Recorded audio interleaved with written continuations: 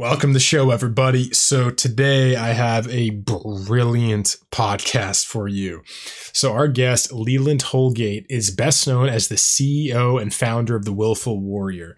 Leland is an Air Force combat veteran, a studying neuropsychologist with a forthcoming double doctorate, and a breathwork specialist.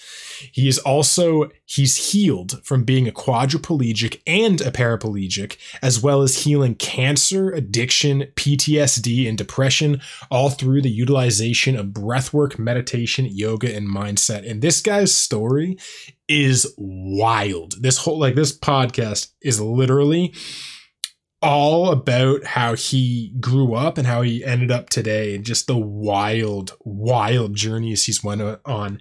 And in between these different parts of his story, we dive into what he learned at these different parts. Like, again, his radical perspective on breathwork, which he opened my eyes to things about the literal, biology of breathwork and how it actually physiologically, epigenetically can change the body and turn on, like how breathwork can literally create stem cells in the body, how it can turn on and off genes epigenetically. And it just, man, he's a brilliant dude.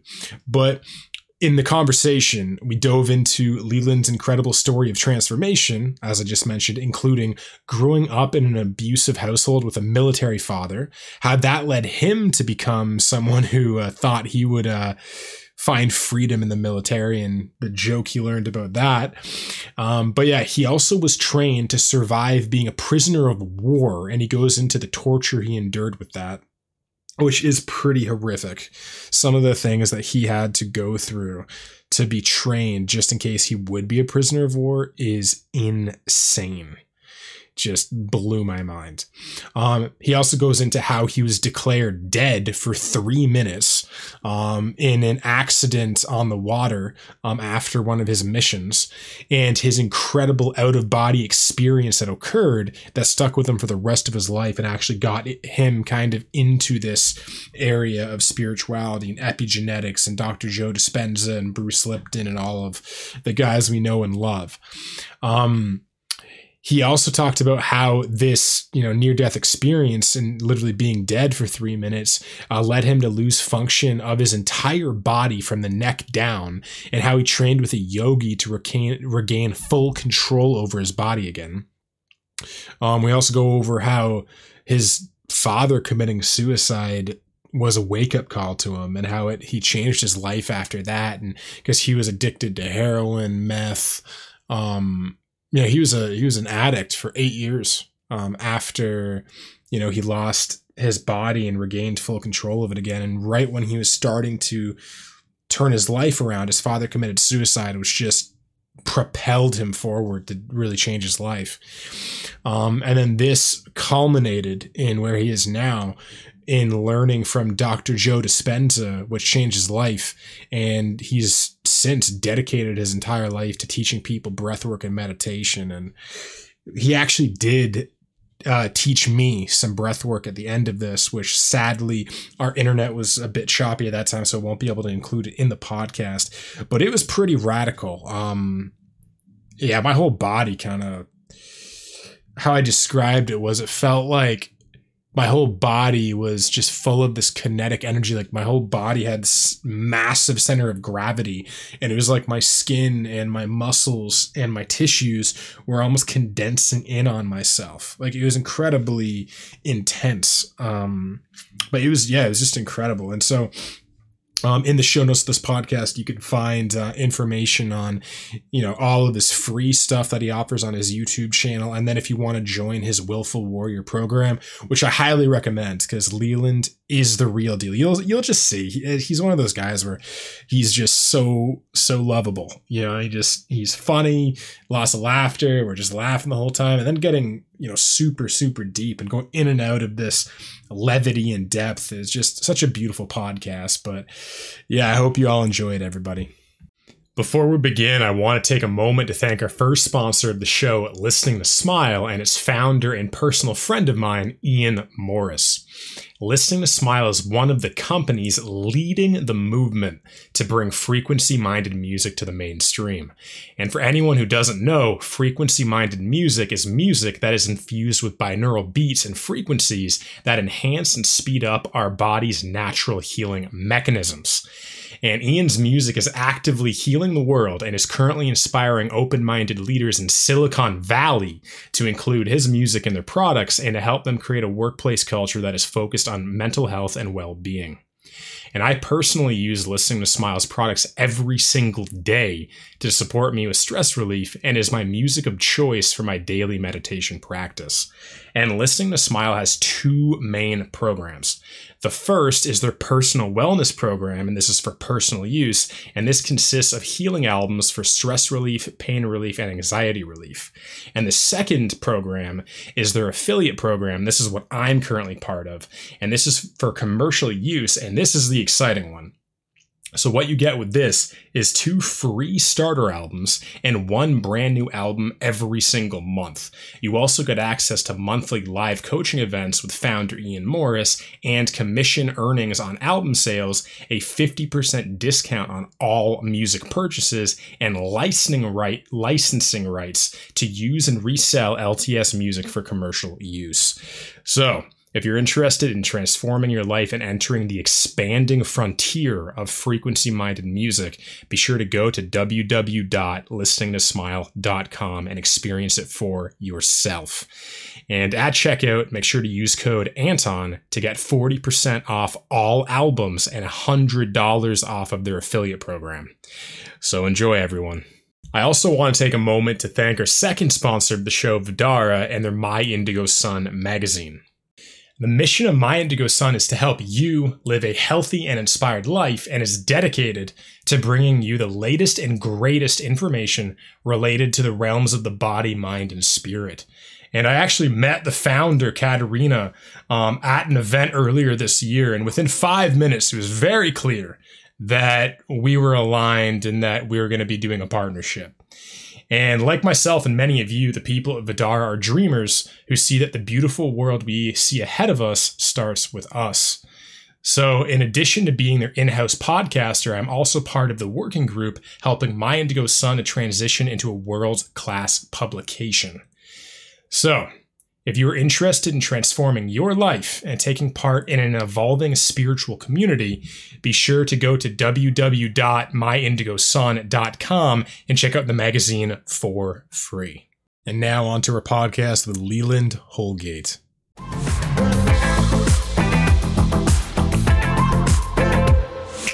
Leland, welcome to the show, brother. Thank you. I appreciate that. It's a pleasure to be here.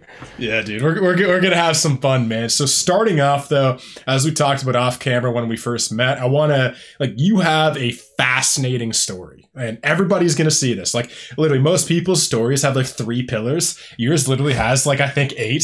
So please, literally, take us through the story of your entire life. Take us from childhood trauma, little Leland, up until now. Take us through everything, man. Take as long as you want. Oh my goodness. Okay. Yeah, that's quite the story. Many times I have to kind of turn it on drip, you know what I mean? Because you don't want to just vomit your whole story on someone sometimes. So yeah, we'll take this slow. So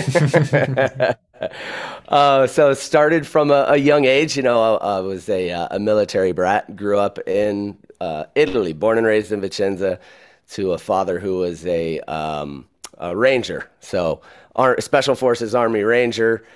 He was a bit of a psychopath. I love him to death. He was still my hero. It was this interesting, Dr. Jekyll and Mr. Hyde, and then also somehow still a hero. You know what I mean? Dad is always the hero to a boy, especially since he was soldier guy. So that was interesting, and it was I kind of found this empathy as a kid because I would watch him switch and it would go into full on mode where I was either protecting my mom or protecting him, my brothers and sister from him. So it was this interesting go back and forth for pretty much my whole childhood. So that was the start of it. moving all the way into wanting to join the military because I got tired of being told what to do. So I thought that was the right move to make. I'm going to go be my own. And get told what to do in the military all the time. Yeah, exactly. Way to go. Good choice on that. I'm tired of you telling me what to do. I'm joining the military. Yeah, so it was interesting because then that switch, it kind of let me see why he was such a damn psychopath. Like why he, even just on the training side, moving through like SEER training and POW training, like holy crap, dude. That's a whole 2 to 3 weeks of prisoner of war training. Whoa. Yeah, so that was interesting. And whenever I went through just the training side of that, I was like, all right, starting to get the picture. Now I see why he was such a psychopath. Holy crap. And of course he was operational, an actual operator that was out there, Desert Storm, Desert Shield before that, all that stuff. So yeah, it was interesting to go through all of that myself, and then move into becoming a load master. And I wanted to start PJ training, pararescue training. But of course I had that neck injury, and of course they don't want you after you break things and make yourself a little useless. And wait a minute. So what was this neck injury? Did this happen in the military or before? It happened in the military. We came back from Yugoslavia, Operation Anvil. We were over there freeing the people of Kosovo and Albania from Slobodan Milosevic. So when we came back from the war over there, well, it wasn't even really a war. It was a conflict because it was just 60-something days of us knocking their dick in the dirt. Anyways. So yeah, when we came back, of course, blowing off steam, and when you do the things that we do, you kind of have to go high rev, you know what I mean? You got to do some high adrenaline type stuff. So we got one of the fastest craft on the water that we could pull an inner tube behind, and the inner tube is barely hitting the water as you're getting pulled. Yeah, so you know this could go either way. It's going to be really fun, and I got the oar, so the boat went to the left, and I just went flying off this thing. There was no way to hold on, and as soon as I hit the water, that was it. I just blacked out. Shit. And everybody on the shore said I looked like a folding chair, just like skipping across the top of the water. So, yeah, that was a whole bunch of fun. And apparently drowned, was dead for a little over 3 minutes. My friend had to pull me to the shore.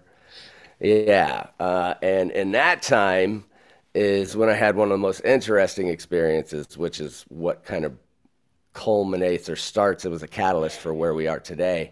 But I had one of those out-of-body experiences where I'm watching the dude revive me on the shoreline. Like it was quite interesting. And I knew everybody afterwards was like, how the fuck did you know that? Like, well, I watched the dude doing it. He did it in a very interesting way. It was like he jammed his knuckles into my ribs and did the xylophone action to try to massage the heart back into kicking so I could, come back. So it was interesting because there was no thoughts in my head. It was just peaceful. There was no wants, no needs, just this isness about everything, just being. It was absolutely peaceful. It was the most beautiful experience I'd ever had in my life. And then contrast comes slamming back into my body, and I wake up in the ambulance to beeping machines, and I've got the horse collar around my neck, and it's like the back of your skull, the occipital lobe is just throbbing because it's sitting on that collar. And then we tune in to noticing that, holy shit, I can't feel anything below my shoulders. And then I start to swallow, and when I swallow, like my Adam's apple would disappear. I couldn't feel it, and I was like, what the fuck is happening? So yeah, go from the most peaceful, beautiful, blissful experience of your life to raw vomit. It was one of those freak out moments, of course, 19 years old, start of my life, start of my military career, had plans of going special forces and all kinds of things. And all of it just came to a halt right there. Wow. Fuck. Yeah. Yeah. So that was, you can imagine there was a bit of self-loathing that was happening there. There was a bit of woe is me. The ambulance was definitely around for the first couple of days. as the doctors came in and did this whole managing of expectations. Wow. Contusion on the upper spinal column at C1, C2, shut everything down, and they give you the whole rigmarole. There's no healing nervous tissue, no telling the swelling is going to come down or anything is going to ever come back. So we kind of got to get used to this being your new normal. This might just be your life. Yeah. So, yeah, you can imagine that was quite the deflating of the balloon moment. Yeah. So, second day, Doc comes in, starts to do his whole spiel once again, talking about the contusion, and limitations and all this other stuff. And just out of nowhere, it was like, you know what? No, fuck no. And the moment that I screamed it, I mean, I was pretty loud and verbal with it. And the moment I said that, it was like the brachial plexus, this collection of nerves right here just kind of lit up, and I felt these tingles go up and down my scalene muscles. Yeah. And that's when I was like, okay, I got this shit. I'm just gonna yell at the world until I get my body back. Pretty much. It worked for me. Oh, man. This is interesting. Keep going though, bro. Yeah. So it was it switched immediately from, wanting to ask my friends to knock me off because life was over and self-loathing and all of that. Oh man, yeah, I was experiencing the whole up and down of the whole thing because of course, your whole life is over. You can't move anything anymore. You can't even go to the bathroom on your own. Yeah, it's like what I'm getting from here is like you had this like abusive, traumatic childhood, which made you think that the only way you could be happy and have a good life was being in the military, and then you lose your body and you lose your whole sense of like, well, this was my life.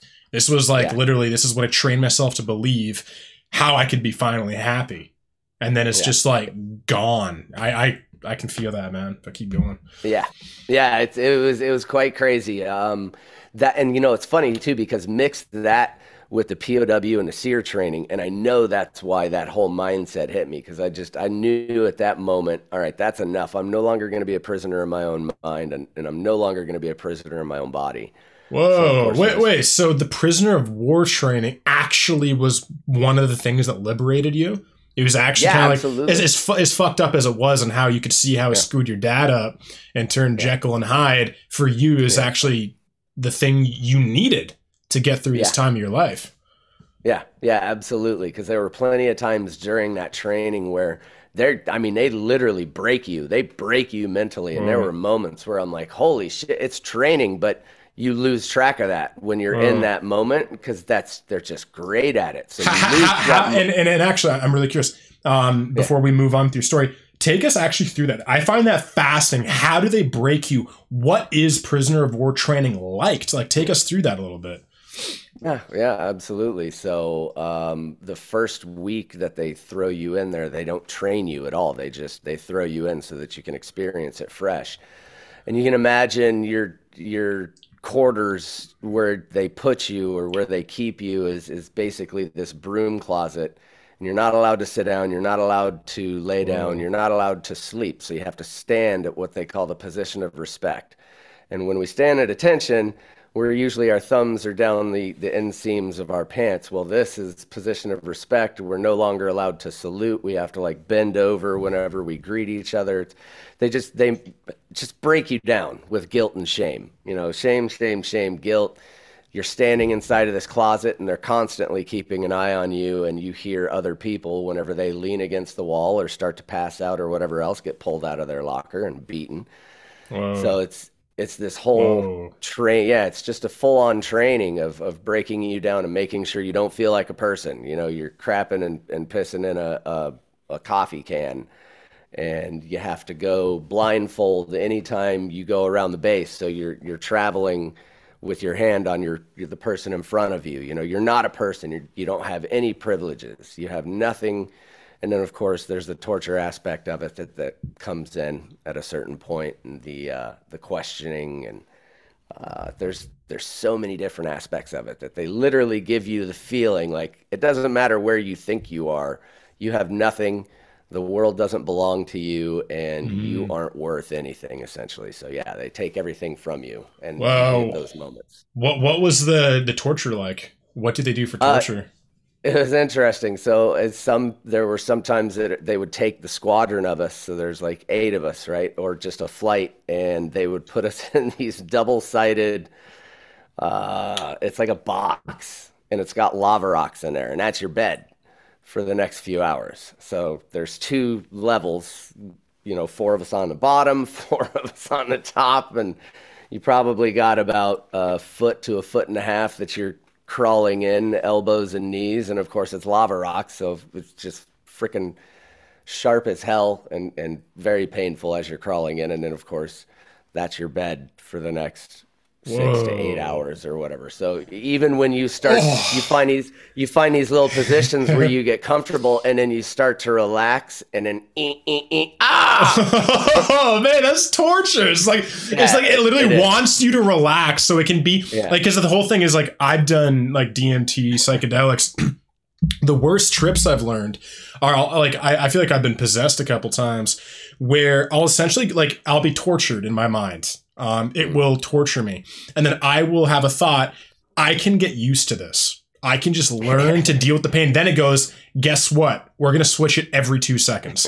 And so the moment it twists it, and then it's just terrifying. And then the moment I get used to it, it changes again. So from what you're saying, it's the exact same thing. It's like they've designed it so it's not just permanently fucked up. It's like it's fucked, and then there's an element of respite where you can kind of calm down, and then it's that like, it's like almost that raising and falling of tension so rapidly and all the time that you never are able to kind of get to any one place mentally for very long. It's always spending energy being on alert, being aware of your body, because everything is always changing. Yeah, they're real smart with it. It's all part of psyops, and that's part of psychology, is when you can create a constant stimulus and a response, now you're programming that person to pay attention to the things that you want them to pay attention to. Whoa. Yeah. Keep going, bro. Keep going. This is interesting. Yeah, so there were several points. I remember one time, actually, I was a real smart ass, and he asked me who I was. And I told him I was Batman, so he put me in this box. He put me in this box and told me to get into the Bat Cave, and it was probably about 4 feet by 4 feet square. But then you're in there, and you've got your arms around your knees, and then you start to hear click, click, click, click, click, click, click, and your head's coming down. You're like, what the fuck? And then you hear it even more, and you feel your back coming in as well. Click, click, click, click, click. So yeah, and then they left me in there for about 6 hours. Oh man. That was interesting. That was interesting because the worst part is when you finally get comfy and you start to fall asleep, they're banging on the thing, or they're, something's happening where they got you all freaked out.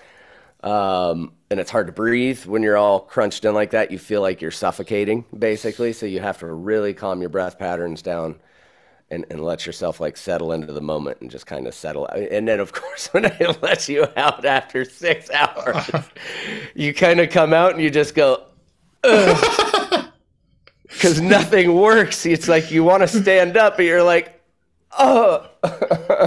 So it was, oh yeah, it was quite interesting. So all of that, of course, to say, you can tell why my brain now works like, oh, no, I'm not staying here. Because that's the second half of the training, is they put you through that hell so that they can teach you. Just remember, just to make it past this moment. Just make it past this. Just make it past this. So you keep on. It's this series of events each day, each moment that you just continue. Just make it past this. That's all you just make it past this. So it's constant evasion, resistance, and escape. Evasion, resistance, and escape. That's the SEER part of that. So, yeah, it turns you into that I will never be a prisoner again, and that's helped me through pretty much all of the ups and downs of that messy middle of life. But that was definitely the pivotal moment for me with the neck injury, and just being able to activate all of that and to realize, oh, okay, I can control this. Like, there is a way out of this. Yeah. So we're right now, right after that. So they told you that you won't be able to have your body back. You said essentially like, fuck no. fuck this. And then you got your muscles and your neck back. And then, so yeah, take us into that later as well. Yeah, for sure. So when that happened, I knew everything was possible. I didn't know how the hell I was going to get through it, but I knew that if that one moment could change things, then I can continue to find moments like that. And I got introduced to my physical therapist. And thankfully, my physical therapist was an Ashtanga yogi. So he wasn't just teaching me yoga, wasn't just teaching me the physical therapy side of things and stretching, but he was also giving me these really cool breath techniques, like teaching me alternate nostril breath and bellows breath, which was kind of tough then because I was still regaining most of my upper body functions. But still, he taught me all these things.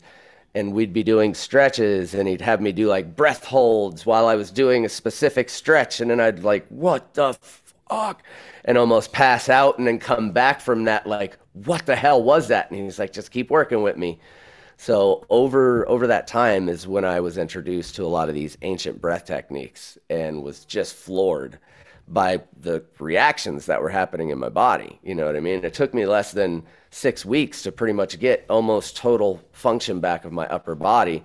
Of course, hands were weak and the fingers and all that stuff. It wasn't really powerful, but to be able to get that back in only 6 weeks, only 6 weeks in such a short time. Yeah. So I knew everything from that point after meeting Phil and going through all of that. I was like, okay, yeah, everything is possible. I'm coming back from this no matter what they've said. So that started me on that journey. And the thing is of course that was the physical component. I was young. I was getting my vigor back. I was getting my libido back. I was getting my body back.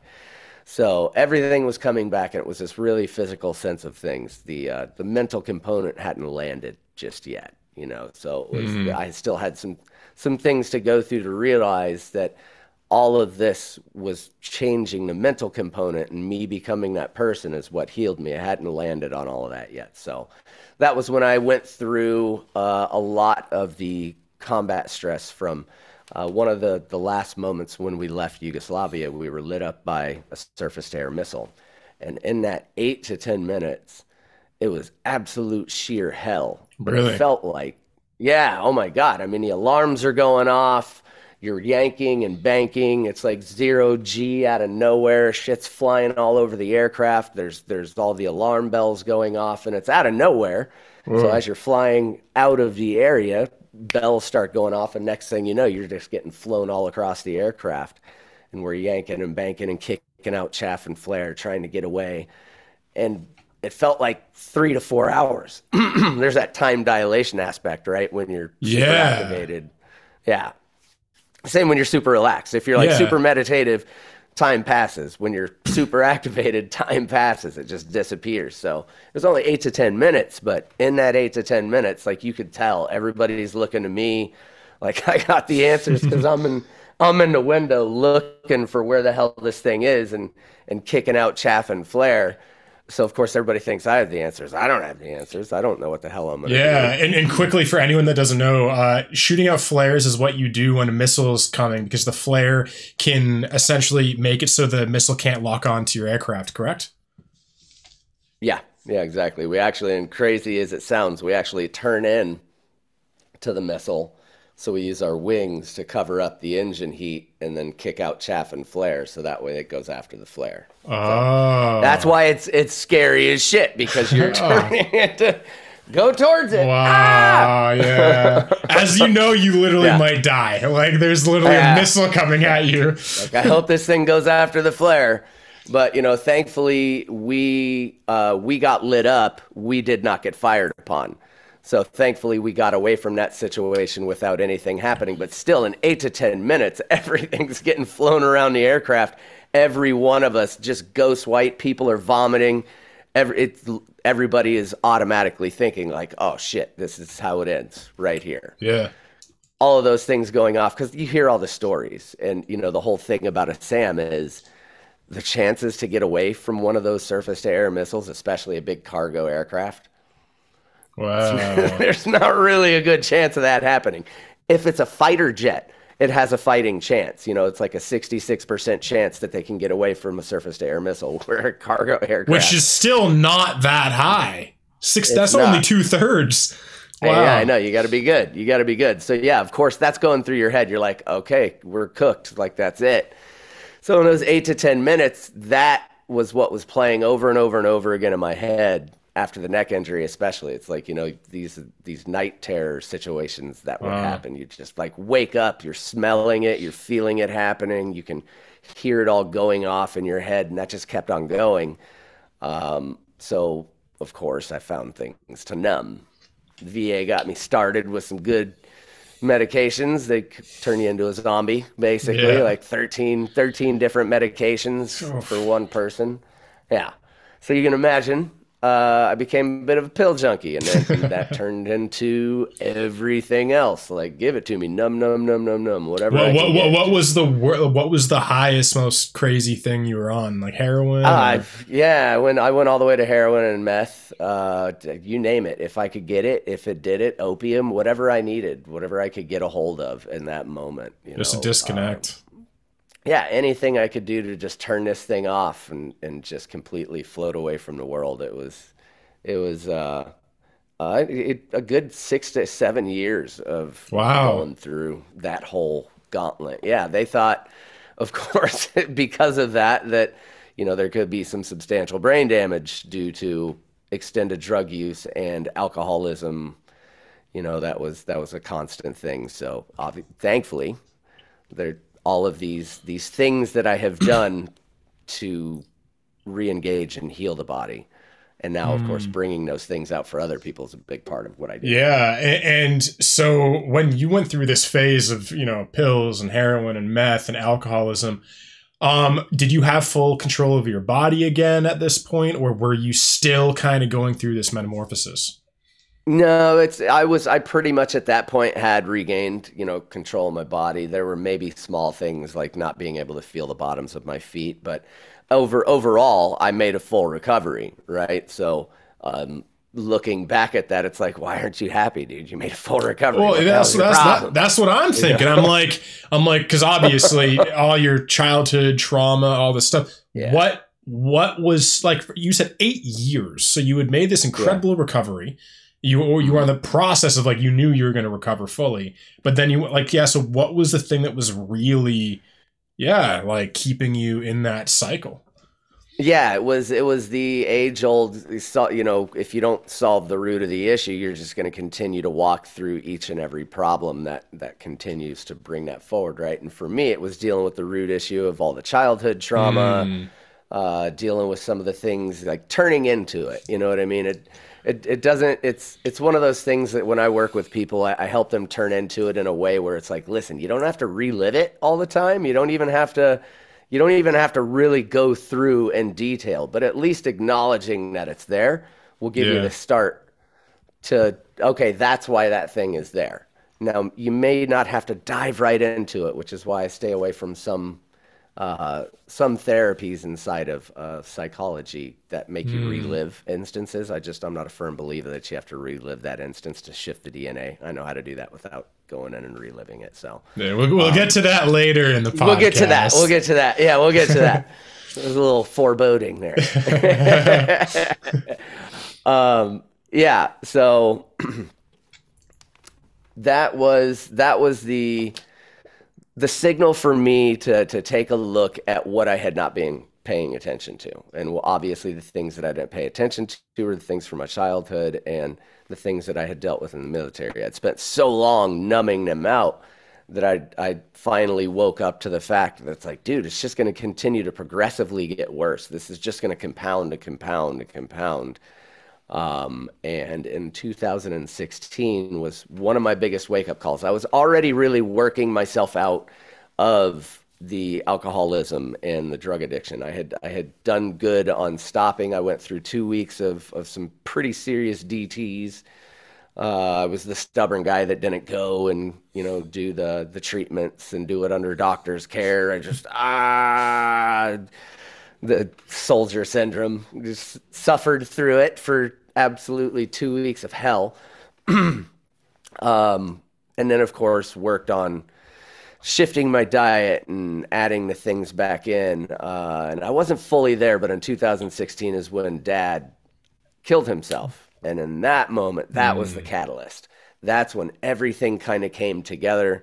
I was already pulling my shit together, so to speak.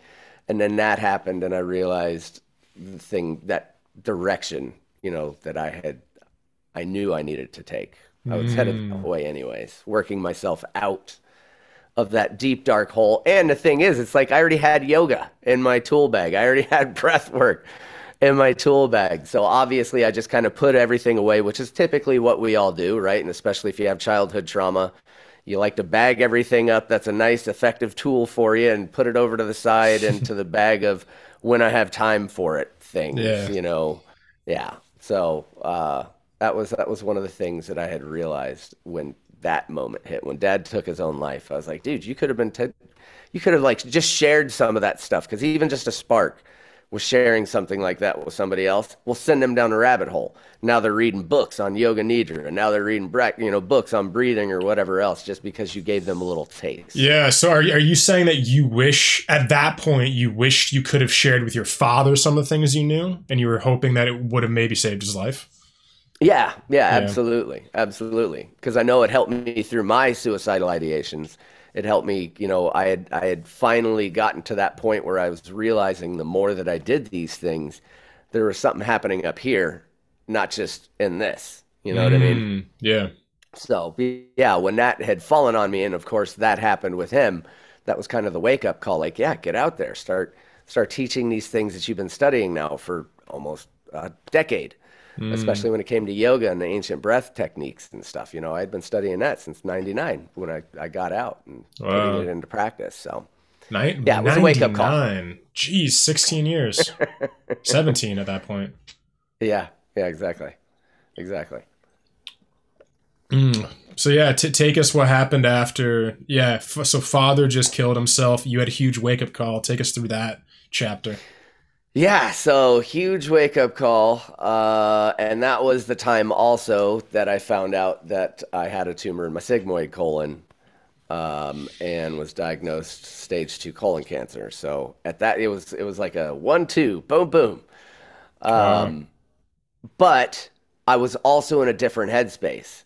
So that was one of my first moments that, I talk about the paralysis as being harder, because for me, cancer wasn't even really a fight for me. At that point in time, I had honed in on that mindset that I was going in on. Like, okay, whatever, this is like a brief little nothing in my history. And it took 18 months. And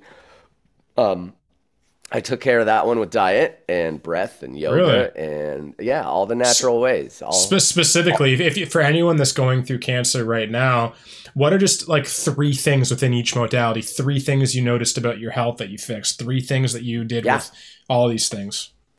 So the biggest one with diet, and to be specific, because people will say diet and they just go vegan or whatever else. Yeah. No, diet was moving everything to an alkaline environment in the body. So that was the number one, was shifting diet to be alkaline. As long as it's alkaline, it doesn't matter what you're eating, because you're going to be eating mostly fruits and vegetables and stuff like that, right? No coffee, no meat. No, exactly. So it was easy once I made that decision. You know what I mean? I think that's one of the things is that we overcomplicate things. We make things difficult. It was really easy to do. It was simple. It's so simple. You do this after this, and then do that, and then rinse and repeat. Alkaline was the first. What were the 2 other ones? Then yoga, of course. And in yoga is also the breath work as well. So breath was key, because, of course, in breathing, you can create more of an alkaline environment inside of your body. So breathing was a really, really big piece inside of that. And then, of course, the yoga side of stretching the body open, releasing things, letting go, stretching tendons, and keeping the body in that prime condition. And when you look at what yoga is anyways, yoga is only there's only actually 4 out of the entire 196 sutras, which are little threads of knowledge in yoga. There's only 4 of them that are actually physical. Everything else is mental. So yoga, those asanas, those positions that you're holding, are so that you can get the body in prime condition so that you can sit and meditate longer. That's exactly what yoga is meant for. So when you look at what you're doing with yoga, it's allowing you to sit in those moments. So of course, meditation became a big piece, huge piece. Breath and meditation, I would say, are the biggest ones. And there's the three. So diet, breath, meditation. Gotcha. Those three. Now, specifically with meditation, because I'm someone, as I told you earlier, I'd consider myself an amateur meditator. I've always struggled with meditation. Like, I do it every morning for 10 minutes. And, Okay. the thing is, and, maybe you can help me and other people see this. Like, when you're meditating, because you just said, like, meditating helped you cure cancer, right? That's a big statement. It's valid and it's true and it worked for you. So a lot of people think, including myself, like a lot of the time meditation is just you just watching your thoughts like clouds. Like everyone in the zeitgeist is just like, oh, it's just mindfulness. You just pay attention. So for you, what is meditation and how did you use it specifically to target cancer? Yeah, absolutely. So meditation is being able to shift state in body and in mind, right? So inside of the body and the brain, being able to shift from the beta frequency to the alpha and then taking yourself into theta. And there's easier ways to do it than what we've sophomorically been taught and all these cliche ways that we've been taught, sit and silence your mind. No, don't do that. That means your brain is turned off and you're dead. There's no silencing the mind. So there's also the watch them like clouds, right? And there's these are all good classes or schools of thought. But the easiest way to solve the issue with meditation is to change the state of the body rapidly and immediately. And the easiest way to do that is through breath. So that's what I do with folks. I mean, I was a combat veteran. I couldn't sit still for 2 seconds. Squirrel, constant. All the time, dude. Like something shiny syndrome was real for me.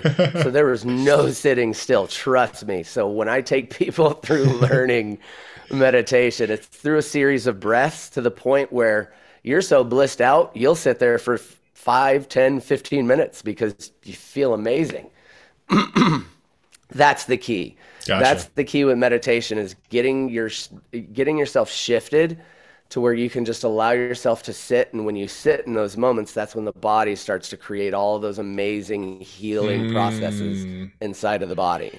Would it be accurate to say that meditation is the container that breath work is used within to do the magic?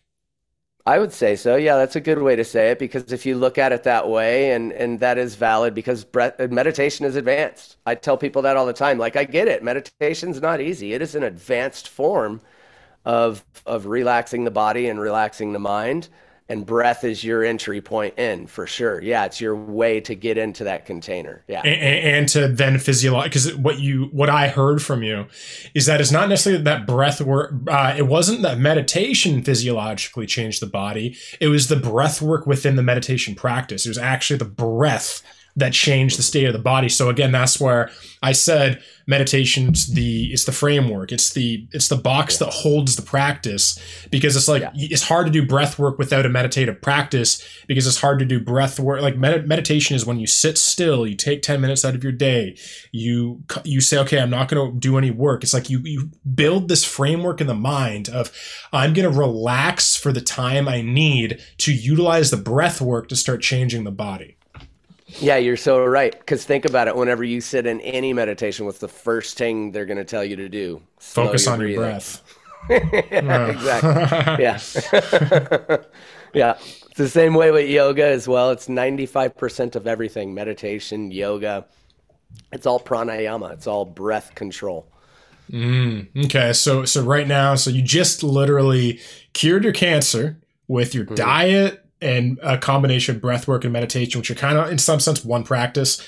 Like, because a lot of people, I think about it like breath work and meditation are two separate things. They're kind of like, it's like a double helix. It's like DNA. It's kind of, they're part of the same thing. And you're trying to say like, oh, this strand is meditation and this strand is breath work. It's like, no, put them together. They're one thing. It's called DNA. Yeah. Absolutely. Yeah, absolutely. They do fit together. Exactly right. So, yeah, it was it was quite amazing to find that. And all this time too, I was kind of solidifying the practice that is what it is today, which we'll get into here in a little bit. But that was when I started noticing that neuroscience and psychology side of things as well, because I had gotten back into my studies and wanted to connect why. You know what I mean? For me, it's great to have all these, fluffy words to tell people, and it's amazing to have all this information to give to people, but I want to be able to explain it in such a way that will logically connect you inside of your body to the point where you're like viscerally connected with it personally, and you feel it like, oh, that's what's happening inside. So once I started doing that, I got really like even deeper into it. All the way to the point where 2017 is where a friend of mine also gave me the book Becoming Supernatural, Dr. Joe Dispenza. Yeah. So started reading him, and of course he's like one of my favorite mentors. And do you know him personally? I've met him several times. He does know of me. I wouldn't say that he knows me personally. Okay, but it's the same way that I talk about Paul Chek. Everyone's like, "Oh, Paul is your mentor." Is like, no, his podcast is my mentor. And I have stood shoulder to shoulder with him. I have volunteered and worked with him on certain things. But yeah, beautiful. Not official. Yeah, gotcha. Not official. Not yet. Not yet. It's gonna happen. You're gonna be friends. I have not been knighted yet. Yeah,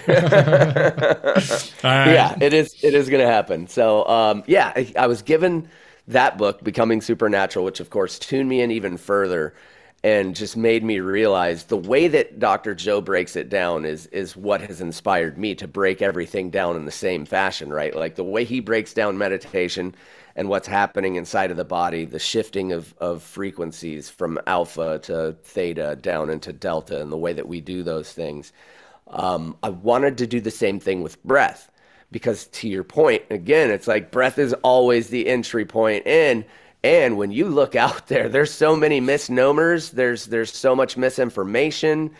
There's a lack of knowledge, and there are breath practitioners that are out there, but when you really, really look into it, there's still just a big blank dark hole inside of that section, which is what I want to bring more light to on the breath side of it. What are the three biggest misnomers you notice about breathwork and meditation? So one of the big things is nobody even focuses on what their BIC or breathing IQ is. The fact that we don't even know that's one of the biggest pieces of misinformation that we don't have. And that allows people to just breathe the way that we do. And it's in every book, every research study, everything that I have looked at, from pulmonology all the way to neurology, is that we don't breathe from the right place. About 90% of our society breathes from the chest and up. So exactly. If you think about it, your lungs aren't muscles. They need all the muscles surrounding them to breathe. So mostly everybody's breathing from the chest. Oh, your lungs aren't muscles.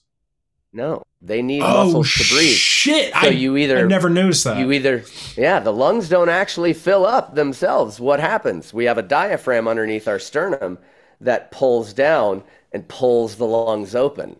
Wow. So that's our area that we focus on, because if not, you're going to be pulling from up here, which is about 90% of society. We notice everybody breathes from the upper chest and the shoulders, which is also why we have a lot of neck tension in our culture.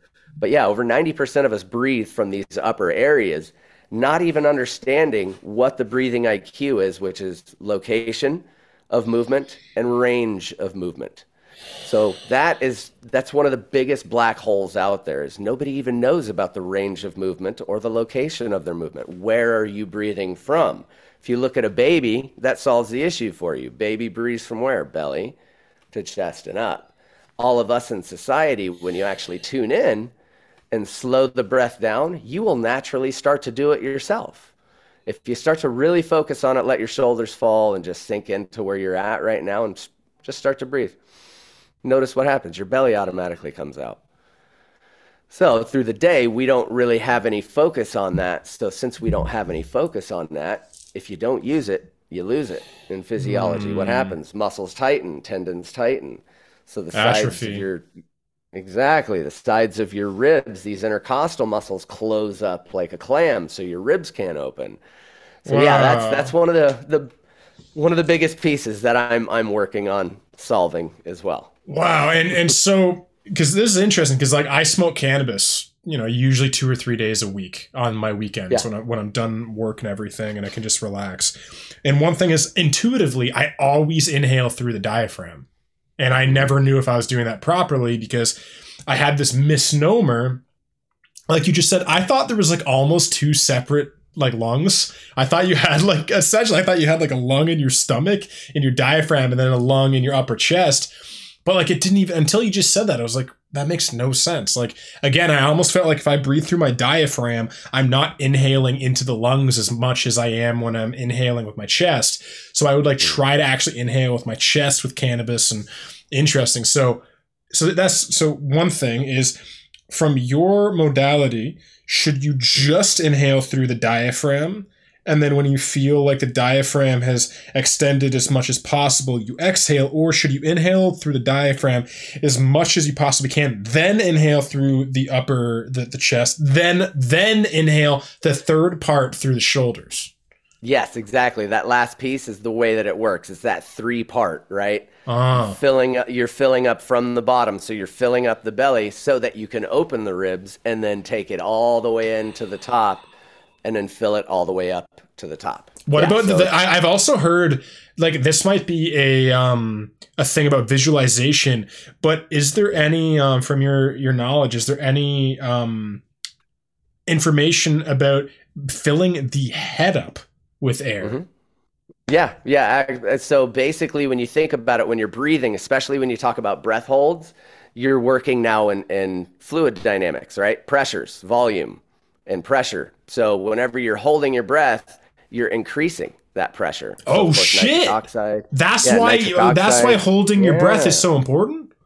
Yeah, you're increasing that pressure. The nitric oxide rises inside of your body, three different types, which open your arteries and veins, called vasodilation. It creates the serum, immunoglobulin inside of your gut. Like all these amazing things happen when you do those breath holds and you feel yourself losing it. Oh, Good stuff is happening inside your body. You're activating neuropeptides. You're activating the vasodilation of your entire system, so it lowers blood pressure. It's amazing things are happening. Not to mention, there is, since you're moving cerebral spinal fluid right inside of that third ventricle at the very top of our brain stem, bottom of the brain is where the pineal gland is. So even just little bits of that fluid coming in and out as you're breathing in and out is going to get any kind of activation, and that basically is where you get a lot of the phosphorescent type colors or patterns, whoa. all that good stuff, because that's the third eye. That's the pineal gland is the Yeah. third eye. And We so create light.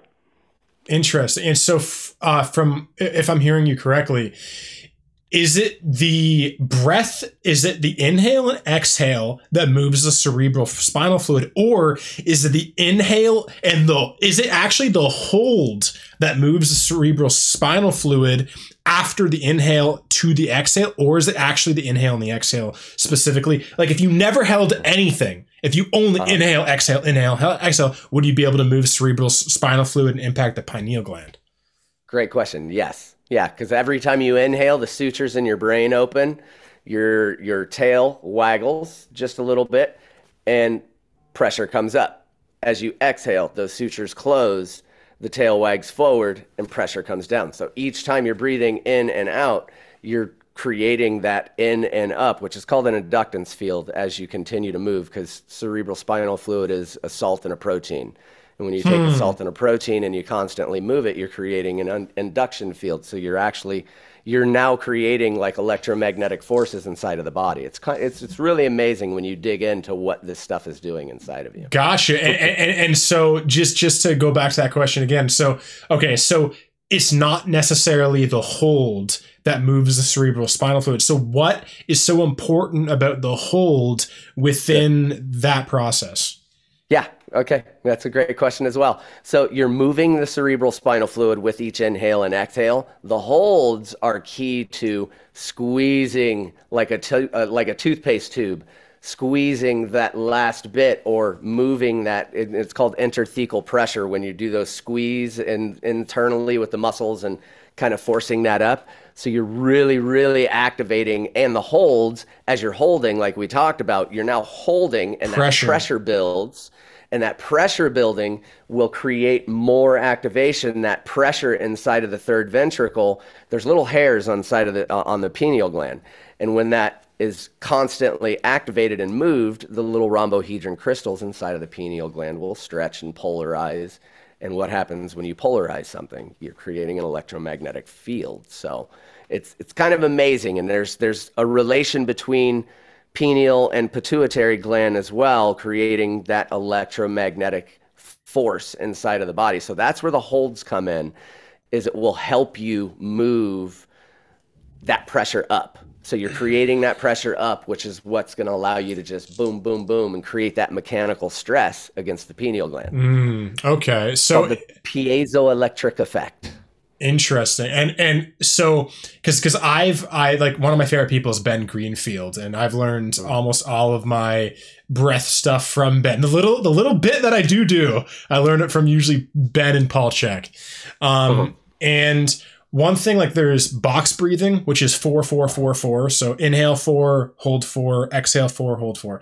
Then you have one thing that Ben does before bed is 4-7-8, which is inhale 4 seconds, hold for 7 seconds, exhale for 8 seconds. The exhale, if it's longer than the inhale, from what I've gathered, makes you more relaxed. If the inhale is more than the exhale, it makes you more like, if you want to work out and be, blown up. So interesting about that, though, is 4-7-8. That's not 4-7-8-7.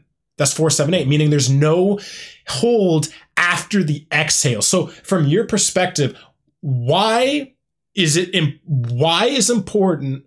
Why does there need to be a distinction of when to do the hold, whether it be after the inhale or after the exhale? That's another great question. And it can go either way with a lot of those techniques, right? 4-4-8, 4-7-8. All of those box breathing, you can shift where the holds are and either have one at the inhale or have one at the exhale, or you have one at both. So either one, like you've spoken to, will do what you're looking to do. If you want to energize the body, you're going to take the hold longer on the inhale. If you want to decrease the energy in the body, you take the longer hold on the exhale. You can also add both of those in there. And if you think about it as well, on the exhale holds, the reason those are so effective, especially if you're looking like you're talking about going to sleep, right? You breathe out longer on the exhale, and if you hold on the exhale as well, you've now bottomed out your CO2.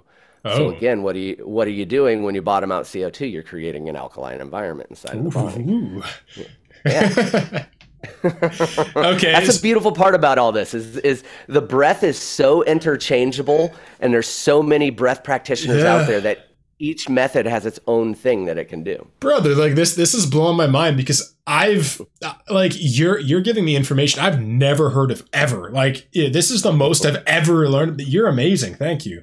Thank you. Now here's the thing with Ben. He taught, maybe he actually is not as well versed in this as maybe you are.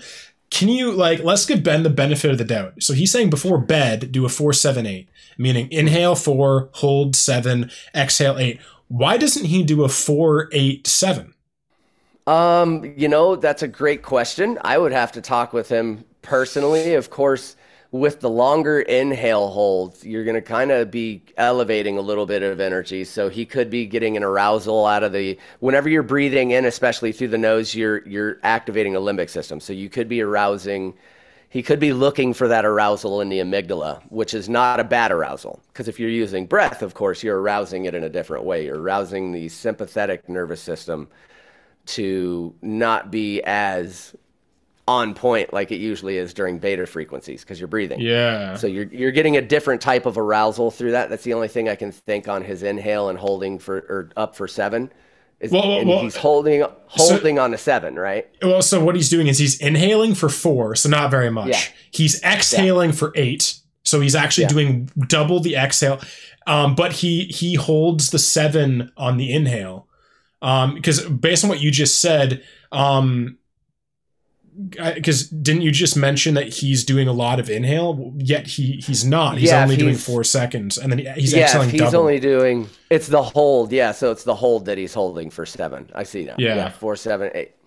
Yeah, so the hold, the short inhale, and then of course the hold. You're going to get the rising of the nitric oxide there as well. So you get a bit of that because, of course, when you're holding for that long, you'll start to get that loopy feeling. And then the exhale being longer is, I see what he's doing. It's allowing that alkaline environment once again. And then, of course, the longer exhale will allow you to kind of settle in. I like doing some of the holds afterward as well. Yeah, so this is just another example of, there's no real wrong way to do it. There's just what I have found are short adjustments or little small adjustments to what everybody's been taught that they teach as well. To now kind of figuring out some of the codes, you know what I mean? Whenever you work through some of my breath practices, you'll see it's intuitively finding some of the codes and mixing that neuroscience information on what's happening, what neuromodulations you're creating, what nervous system that you're enacting, whether it's peripheral nervous system or the spinal column itself or the vagal nerve system, all that stuff. So it's like it has this big play on it.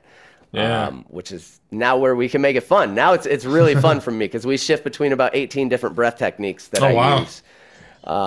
And a lot of them are based on some of the similar breaths that people have seen, Tumo breathing in and out through the nose, Soma breath in and out through the mouth, kind of like Wim Hof. There's several different ways of doing it.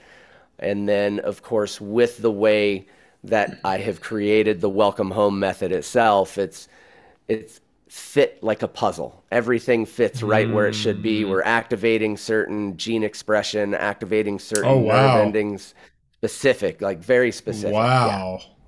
and when you are, so just to finish that for everybody, so it's probably best if you want to fall asleep and you have a racing mind or tossing and turning, probably best thing to do is 4, 8, 7. So inhale 4 seconds, exhale 8, or actually would the best thing for falling asleep be 4, 7, 8, 7? Yeah, you could do 4, 7, 8, 7 as well. For me, honestly, I would just go 4, 4, 8. 4, 4, 8. Yeah, so that's you hold 4, exhale. Because then what are you focusing on more? You're focusing more on the exhale, which will constantly be the release. You do probably 4 rounds of 4, 4, 8, and that'll help you settle in too. But again, I can't tell him he's wrong for doing 4, 7, 8. Yeah, I just find that interesting. So you actually don't, like, if you want to fall asleep, you don't want to hold after the exhale. You just want to allow the exhale to go all the way down? Yeah, just kind of let everything be organic. In fact, there's one of the practices that I guide people through whenever I'm having them breathe, where I'll also have them tense the entire body. So you tense the entire body, you inhale and hold, and then as you exhale, you let everything go, and that somatically releases so much of the body, as well as that exhale being the relaxation point for everything to just sink in. Wow, that's beautiful. And then back to this Joe Dispenza stuff. So you just said you have 18 meditations, and each of them have a way of specifically targeting epigenetics in the body and turning on and off different signals in the body. I'm paraphrasing. Yes. Is it the actual breath itself? Is it the breath technique that turns on and off the signals, or is it the breath technique that then formed with intention? Is it the intention that chooses what turns on and off? And the breath work is almost like the conduit or the power source that allows the intention to actually have the power, the energy input to turn on and off an epigenetic marker. Yeah, these are great questions, and it's going to be kind of a 2-part yes on both of those. Yes on the activation on the breath side of things, and yes on what follows that activation, right? So when we're looking at specific activation of genes, especially through these epigenetic markers, especially with the way that the body is, whenever we can activate very specific genes or nerve endings, then we create activation of very specific genes, very specific proteins, trophic factors, which are basically proteins that create cell survival. So when we look, for instance, let's look at one called brain-derived neurotrophic factor. And that is a gene that activates during certain breath that will be activating internal nostrils. Like, so you have nerve endings inside of your nasal mucosa that attach to your olfactory bulb.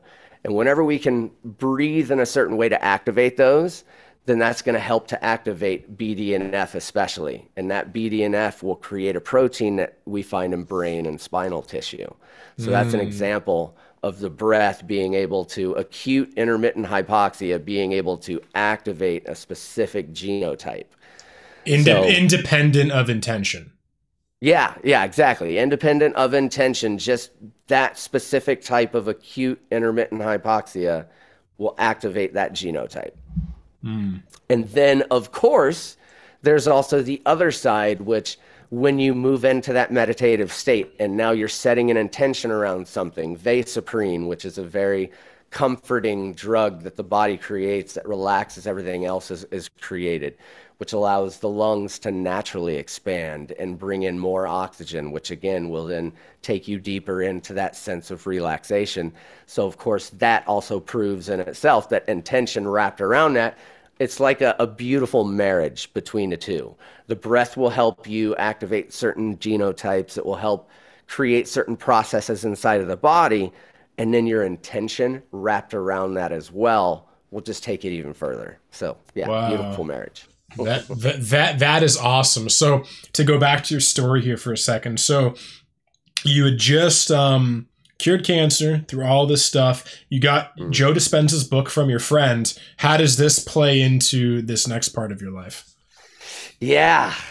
So of course, you know the things. 2019, 2019, I looked down at my cell phone, not to like answer a text, but you know how it's like your phone goes off and you just briefly do that thing? Yeah. So of course I briefly look over and look up just in time to go, shit, head on car crash. Yeah. So everything's going great, firing on all cylinders. Made it through all of these things and then pow, yeah. Again, Jesus Christ, man. Yeah, so there was, after I got over the what the fuck just happened, scenario, I'm smelling gunpowder, I'm woozy, like Mike Tyson just hit me with a cross. And then all of a sudden my door is opening and you hear this because my ears are still kind of ringing. Wow. And then it's a fireman and I'm like, what the dude, come on. Like immediately, he even saw it too. I just sat back in my chair. I was like, you gotta be shitting me right now. No. And then he wants me to get up out of my car, and as he pulls on my arm to help me out, I flop right onto the ground, and I'm like, you guys are gonna have to do this for me. Apparently I can't, my legs don't work, so I couldn't feel anything from like the side of my hips down. Everything was turned off. I tried. So yeah, I'll be honest, there was a little bit of a, I have some videos of me doing the positive thing and, being that guy in it. But if you would have been there the first hour, you would have been like, ooh, wow, he's mad. Yeah. So I fell into it for a good hour there. I was like, what the fuck? me and the universe were having a conversation at a higher elevation of volume. So yeah, it was an hour of, I was a little upset there for a minute. The what the fuck settled in a big way. Like, dude, come on, man. And then after I got over that, I realized, okay, don't worry, it's just a temporary thing. They came back with the scans and recognized it was just a spinal impact on the column, which, thank God, again, it's an impact of the spinal tissues, so the body naturally shuts everything down. It's a safety mechanism. You want these things to happen, even though it's in that moment you're like, what the fuck is happening? You want those things to happen because the body knows intuitively, like, okay, all of that's got to go for right now. We got some shit to heal before we can let any of that happen. So yeah, that came in key though, because now what? I've got Dr. Joe's work. I've got all the breath stuff, the breath techniques and yoga that I can't really use the yoga in the bed except for some time to put it into practice. Yeah. What else am I going to do? I'm stuck in a hospital. So yeah, for just I was solid a crackhead for 2 weeks. Probably meditating for 4 hours a day, 3 different breath practices all through the day. There were times like they would come in and they knew just to go out if they saw my eyeballs rolling into the back of my head. Or at first it kind of freaked them out because they'd come into the room and I'm over there. Wait, really? So your breath work, you can end up having like convulsions? There's times like I go so deep into the breath work, it's not a bad thing. It's called tetany. So whenever you do the holds, like, you'll get like the claws. There are times too, because you're creating that electromagnetic field inside of yourself. I will get these little twitches, but the most amazing feeling is happening throughout my body. You're just in this blissful state, and the body is you're sending these brand new proteins down your nerves. Your nerves are the drug dealer of your body. They're handing all this stuff out, right? So you're creating all these things inside of breath and creating all these processes. So of course, there's times when your nervous system's like, "What the fuck is happening?" And if I heard you correctly, what's causing the convulsion? Let's call them good, benevolent convulsions. Is the holding? That's what's causing it. It's not the inhaling. The inhaling as well, so it's kind of a double-edged sword. But you have to do the hold. You can't just do inhale, exhale. Okay, gotcha. You have to do the hold. The hold is key in creating to increase the pressure. Oxide. Gotcha. Yeah. Okay. The pressure and the nitrous. You need both. If you don't have that increase in pressure, you don't have the rising of the 3 different types of nitric oxide. It's that whole mixture that it takes. That's why the welcome home method is created the way that it is. It's wrapping all of these pieces together into one puzzle. Because whenever you do like intermittent hypoxia, they just slap a mask on you and the machine does, the breathing for you. No, this is you using your breathing apparatus, increasing your breathing IQ. So the breath is having a difference, and then the holds are having a difference, and then the meditation is having a difference. And just because this is actually bringing another question, just so I can finally just have this completely straight in my head. Is the only thing a hold does is increase pressure, or does it actually upregulate molecules? Or is it just pressure? What is it? Both. It does both. So you're increasing pressure, and then that breath hold. Whenever you have the breath hold, now the oxygen is starting to bottom out. Now your CO2 will also start to bottom out, and your nitrous oxide rises. 80% of what we breathe is nitrogen. And, of course, we are made with nitrogen and hydrogen and oxygen and all the elements, right? So, of course, as we're breathing and we do those holds, the 3 different types of nitric oxide, one of them that I really focus on is called epithelial nitric oxide. And epithelial nitric oxide treats the epithelium, which is that thin layer that covers all of your organs, all of your lung tissue, and everything, which basically has immunocells inside of that. So it's really important for that to elevate and for that to rise, because then you're going to create that more alkaline system inside. It'll purify your blood. Like all these amazing things are happening. So yeah, both. The breath is activating a piece, and then the hold is activating a piece. Interesting. So, because like this kind of goes back to high school a bit. It's funny how, first of all, I'm not a huge fan of major education systems. I think they're mostly bullshit. But like, you do hear like, we breathe in oxygen and then we breathe out carbon dioxide. Right? Yes. So we breathe, because one thing interesting you just said is when you hold your breath, you bottom out oxygen that you inhaled, you bottom out the carbon dioxide that you'd usually exhale, and then what is upregulated is nitrous oxide. And so is it possible to upregulate nitrous oxide with just an inhale or an exhale? You can, actually. You can? Yeah. Okay. So especially the more that you train your breathing IQ, the more you increase your breathing IQ, you can get to the point like right now,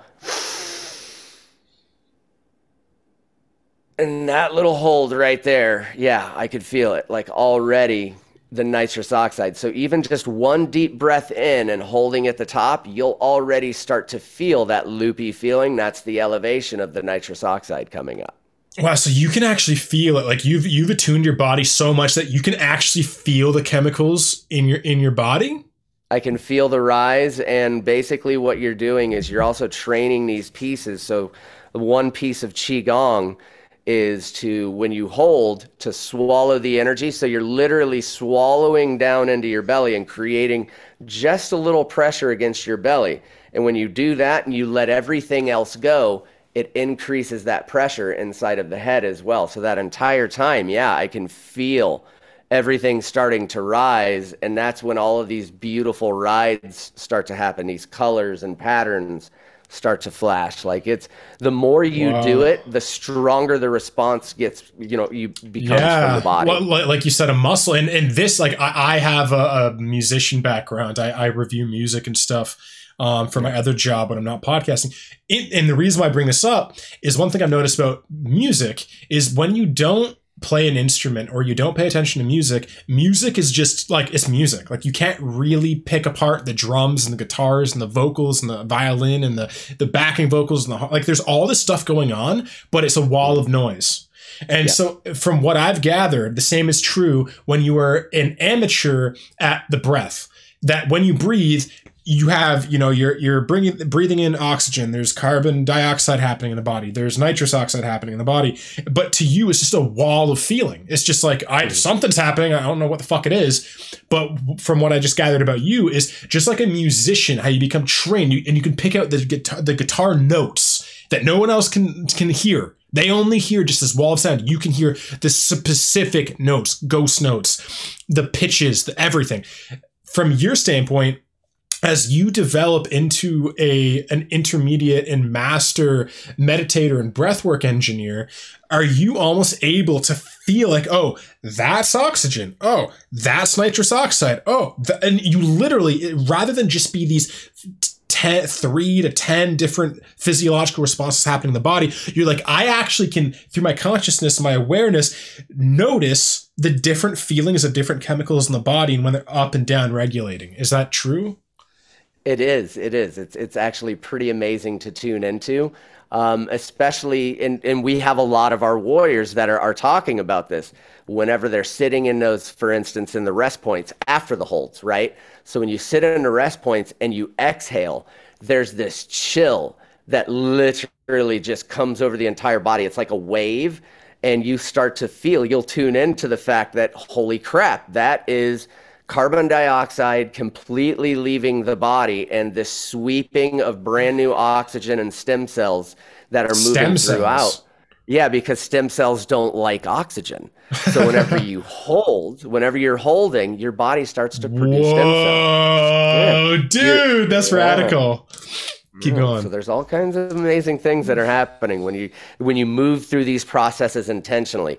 And it's funny because you're literally training the body to realize, oh, okay, we're not actually going into chronic hypoxia. We're not entering hypercapnia, which is, a negative side effect of holding the breath for too long, increasing blood pressure, all these bad things happening. We're actually antiing that. And that's why we're doing a lot of this research, because you put all those pieces together, and the next thing you know, you're literally training the body to become your own alchemist. You're literally creating over 1,200 different metabolites inside of the body, neuropeptides, activating gene expression. All of these things are happening inside of you just by moving through a process intentionally. It's amazing. Wow. And these cultures thousands of years ago knew it. Dude, I'm just proving it with science. Bro, they were like, they knew this. They mapped out the solar system. They knew Pluto existed before we did. Is wild. Okay, so we're back though. So you're convulsing in your hospital bed, and you're freaking the nurses and stuff out. So take us from there. Yeah. So they of course figured out what I was doing, and in a great way, it introduces them to the work, right? Because there's constantly with what I do, I have surgeons, doctors, psychiatrists who have not experienced any of these things, and then they go through it, and immediately their cognitive dissonance goes away because, of course, they're classically trained in medicine. So they're like, there's no way any of these things are happening. Stop it. And then they do it themselves. and they fall on it. So it was kind of like that moment for my nurses and stuff. They realized, they were like, what the hell is, at first, of course, if I was a nurse, I'm like, what the hell is wrong with this kid? I go in there, he's like fishing out. Or eyes are rolling into the back of his head. And, you know, they finally connected when they walked in. If they saw me like that and my eyes are rolling, I'm doing this pineal activation breath that's got me on cloud bliss. Just leave me alone. Let me do my thing. So yeah, eventually it moved into them understanding that, oh, okay, besides the physical therapist coming and making sure that I get my assisted steps for that day or whatever else, it was, they knew that I was working through my own process, just bring him his food whenever it's ready. So Wow. that one took 7 months. So it took a lot less time because I knew what I was doing. It was still tough. It was still super challenging, and I wanted to give up several times. But I used that as my chance to kind of show people, you know, and I created some videos during that time just to show them, like, you don't have to, even if you have to take a bite out of the shit sandwich that's handed to you. There's a Big Mac on the other side of this challenge. Don't worry. It's A healthy Big Mac. a healthy Big Mac, yes. All right. So yeah, so you just healed from that. So you have your car crash. And then so at this point, I'm guessing the last part of your story you said was getting into right now where you're at pretty much is epigenetics and spirituality. So so you just healed. It took you 7 months to heal that. What are you doing now with your life after that 7 months? Yeah, that instant, I knew immediately I was going back to finish my master's, which I'm doing now, and moving into my PhD. So yeah, I will have my master's finished by summer of next year, and then moving into my dissertation for my doctorate in psychology. So yeah, that would put a halt on everything else. It's like, it's one of those universal redirects. Like, we don't give you many chances like this. Are you sure you don't want to make some shifts and adjustments with your life? So I woke up and realized, all right, you're playing it small. It's time to like start upping what you're doing out there. Start creating and adding some value. Educate yourself further. Yeah. Sorry to go back. So what were you actually doing with your life when you got in the car crash? So I was teaching yoga as well as for True Fusion out here. It's in several places. It's a big chain of yoga and Pilates studios. So I was a yoga and Pilates teacher trainer. So I was doing a lot of that, but you realize when you're teaching a room of 30 people that you're limiting yourself to your audience. Not that that's a bad thing, nothing against yoga instructors. I love that. It's just, I knew that I wanted to reach more people. There's no way I'm going to achieve what I want to achieve by reaching out to 30 people every day. Yeah. 5 times a day, beating myself into oblivion. As a yoga instructor, it's funny, we call it martyrdom, martyr syndrome, where you are working like 10 to 15 or teaching 20 classes out of the week. And just like the maid's house that's filthy as hell, the yoga instructor starts to not do yoga. Wow. Yeah. So unless you're like really, and I was doing great, I would still practice my yoga. So I was on my stuff, but still you find yourself in this realm of you're just worn out. And while, yes, you're helping a small number of people, something inside of me was tuned in to you can do more. You can do way more. There's more for you to do. And this accident was kind of that, again, catalyst for, see, universe came in. Like, you know how it is. It'll whisper at you for a minute. And then if you don't listen, man, boom! It starts talking louder, and then it starts throwing pebbles at you and hitting you in the forehead, annoying the shit out of you. And then it stomps on you and it puts you down if you continue to ignore. Yeah. So yeah, that was my moment. Like, all right. Yeah. So you realized like, okay, I want to do something big with my life and go from there. Yeah. Yeah. So that was the point I realized it's time to go back to school. And it's not, there's so many people that are successful, and I'll highlight those that are super successful in business and you didn't go to school. That's amazing. For me going back to school was helping me to create that bridge, which is the West meets East. You know what I mean? I wanted, if I'm going to do that, I need to be one of them. I need to be one of the Western doctors trained in their ways. So that way, when I do group those two things together, it makes it so much easier for me to go, look, recognition. Trust me, I'm a doctor and I'm taking this and mixing it with that. So it already helps with, I train psychologists and psychiatrists and doctors in bottom-up therapies, somatic-based therapies. So moving into that was what I wanted to do. But I realized I didn't just want to do it for the corporate types and the doctors and the people that I had been training. I had been training all the other folks, but I wanted it to be available for everybody. It's like everybody should know these secrets. It's our birthright. Oh my God. You're born with the ability to do this, but they train it out of us because of their BS educational systems, to your point.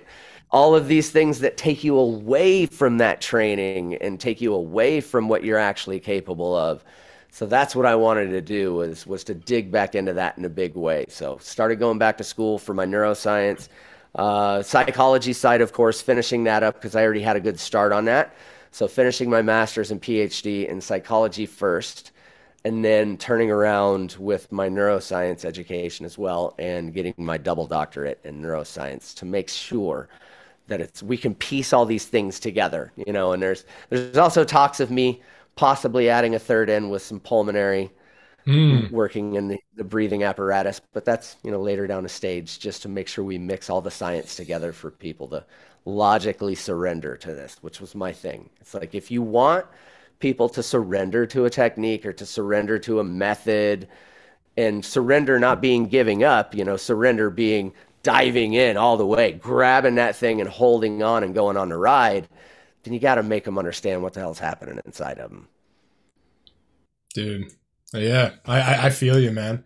And so, so right after this, so you're getting more, are you getting more into Joe Dispenza after this point, or are you kind of already head over heels in Joe's work and spirituality? Yeah, I'm pretty much already in his work. I go to about 5. I did 5 retreats this last year. Volunteered at one of them in Niagara Falls.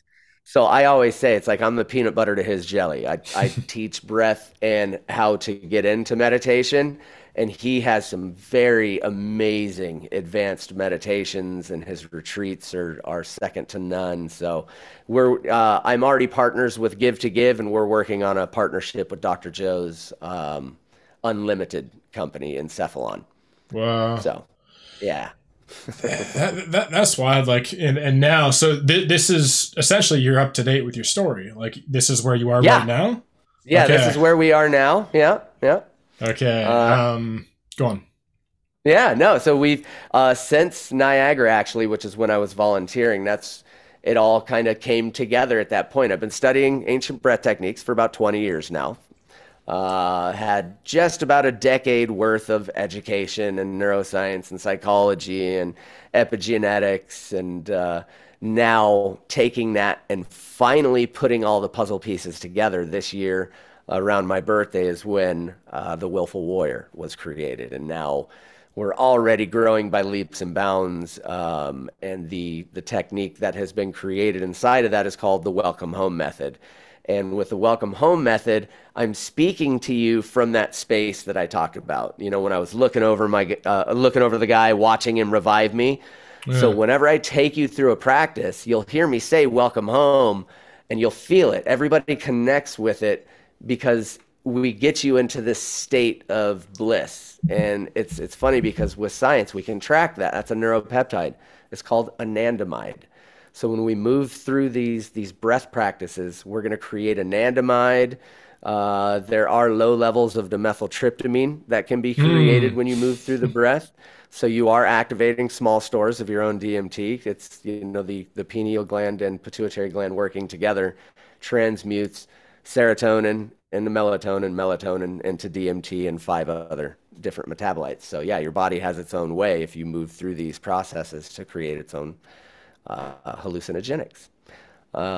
So you're also going to create and upregulate all of your healthy hormones: oxytocin, serotonin, dopamine, your endorphins start to rise. We have stage 4 cancer patients that love this practice because it's a pain pill. Endorphins rising anesthetize the body. So it's pretty amazing to see a lot of these shifts happen, and this has all since come about, and now the welcome home method is in full swing. Yeah, is it something like how do you teach it? Is it a subscription model? Like how does the whole thing work? Like, because I know you're going to take us through a bit of breath work in the last 15 minutes of this podcast. Like, is this something that you're open to sharing with the world, or is it like you can't know about it until you join our subscription membership club? Yeah, no, great question. In fact, the way that we have it is if you go to our YouTube, we have a couple of free tries for you there. One of them is called the SCI, or spinal cord injury and neurological disorder practice. And then there's also one with a Q&A session on there. So you can have some like advanced questions answered, help you really kind of increase your breathing IQ. So like I said, we're here to serve.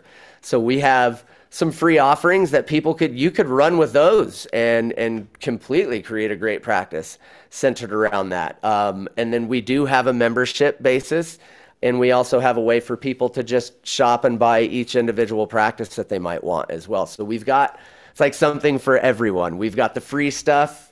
We've got the membership model if you want to come in and be a member of the community. And then we also have if you're just the individual that wants that one practice, go grab that for yourself. So kind of it's something for everyone. Yeah. Yeah. That's interesting. Like, I'm always curious about business models and stuff. Because it's especially as we move into the future, it's like, because there's like part of me that is very eager to immediately kind of start embracing agrarian lifestyles, more community-based things, and taking care of each other. And I even heard Paul Chek kind of talk about this the other day, that it seems like society is kind of going in these two camps, where one of them is very technologically adept, mainstream. You can call it even like propaganda and just massive government oversight. And then you have these other like splintering societies of Dr. Joe Dispenza, Greg Braden, Aubrey Marcus, Paul Chek. I'm going in that direction. Joe Rogan will probably be going in that direction because he's been annexed from mainstream, essentially. Yeah. And like, I'm very even curious of like, what does that future look like? What is the role of money in that future? Because, this goes into funny territory, and you can talk about this if you'd like. But like, even with like, central bank digital currencies rolling out and stuff, it's like these two societies are going in these different directions. And then if there is this central bank digital currency that is the currency for the entire world, you're essentially locked into that system because they can program that money so that people that are trying to live their own subsistence, agrarian, community focused lifestyles actually aren't able to do that with the money from this side. So from your perspective, what does your kind of vision of the future look like in the Willful Warrior and your community in the membership there? Because I know this is going a lot deeper than we were in a second here. It's good though. But I'm like, I feel like we're both kind of on a similar page in this. So how do you kind of see the future going in your place in it in the future? Yeah. I'm one of those that is hopeful. Of course, I come from the school of thought that your thoughts become your feelings become your destiny. So of course, I am super in tune and hopeful for the future, because especially when you look at communities like you're talking about, it's essentially what we have creating here, right? It's a movement more than it is just a company. We're here to make sure that we add value to the world, to help as much as we can to elevate that consciousness. So I think people pull naturally towards that community side of things. We are social creatures. I mean, we're born in a human being and grown in a human being. How more social can you get? So I think naturally, based on what I've seen, what I've been through myself, even psychological training, all of these other things, I'm hopeful on the sides of watching more and more people come over to this community way of doing things. I think it's already catching. That's why there's a lot of turmoil and all these things that we're seeing. It's like whenever something is dying, it's loudest. It's when it's loudest. It's most loudest, right? Or it's strongest. Like a dying animal is strongest at its end, and it's loudest at its end. So I think that society-wise, we all notice things are broken the way that used to be, and no matter how they want to polish the turd, it's still going to be a turd. It's no matter what you do, it's still going to be a turd. It's never going to change.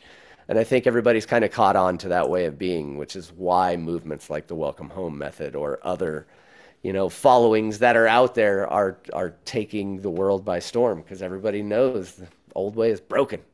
Yeah. Amen, brother. And that's, like, I'm very hopeful of that too. Like I'm just seeing, like, ever since COVID, it's like woken up so many people to, like, essentially almost like how your car crash kind of went, okay, you get to reevaluate the way you want to live your life in your future. I feel like COVID was that for everybody. It was like, all right, let's slow down. An automatic red pill for everybody. Yeah. Some people went even deeper into it, and they're like, I believe everything the government says. And other people are like, there's definitely some fishy business here.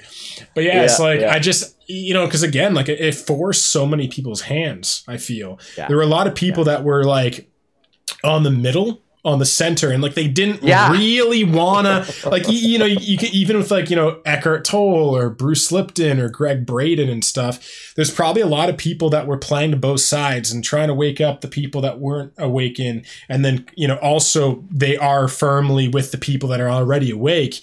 And there's like a lot of people were in the middle, same with Joe Rogan, obviously. And then like COVID happens, and then it's like, all right, there's no middle anymore. It's like, it's either, is spirituality and liberation, or just fucking Matrix and metaverse for the rest of time. And it's just like, it's beautiful, because all these people, like, because I've always been like a skeptic, ever since I was a kid.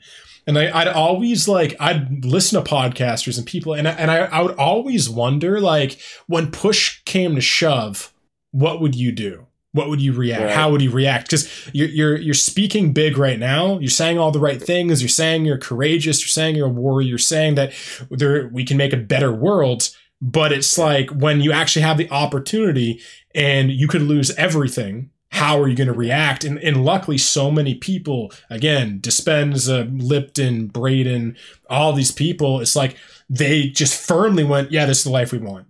Like, it's no longer, we're kind of like, slowly ebbing that up. Now it's like, okay, let's do it right now. Like, we don't have time, people. We're going to do it right now. We're no longer going to wait for the age of Aquarius to take over and this galactic energy to just force this. Like, we need to right now. And so I think just, it's beautiful talking to people like you, and just with my podcast, as I'm getting more and more courageous with, like, at first, I would have kind of anybody on my podcast. If they were on this side or that side, I was just like, I'm just going to have a podcast and have interesting conversations. And I've just recently, in the last month, like, really looked at my podcast and went, I'm not making a podcast, I'm forming a tribe.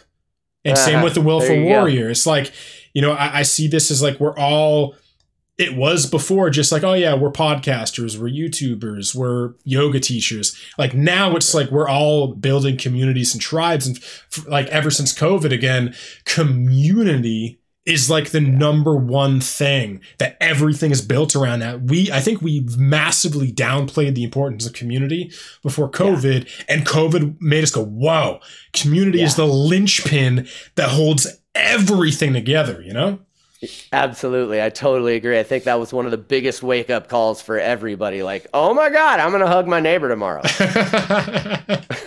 Even if they don't want me to. I don't care if it's weird. I'm going to hug him.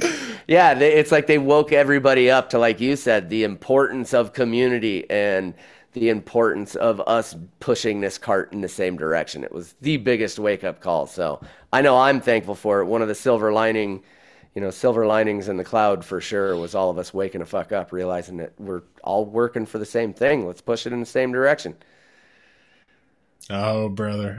And now to finish up the podcast, what I'll say right now for everybody is Leland is having some internet issues. So I'm going to, in the show notes of this podcast on both YouTube, Spotify, whatever you're watching this podcast or listening to this podcast, I'm going to have all of Leland's breathwork techniques, how to join the Willful Warrior program, everything that he's mentioned in this podcast, I'm going to put in the description of this podcast. So it'll be super easy, literally just websites and clicks and everything. So you can join all of his programs, check out the free trials, and then if you really fall in love with what he's doing, you can go and do the whole shebang and join his tribe, his community of like-minded people who are looking to raise consciousness through breath work. So how's that sound, Leland? Sounds amazing, brother. Thanks for rolling with the whole Tuesday. I love how we flow. Yeah, man. Well, this was absolutely beautiful. So thank you so much for coming on, and thank you to everybody for watching this. This is definitely one of my favorite podcasts I've done. So I hope that you guys enjoyed this as much as I did, and I'll see you in the next one. I love you. Bye.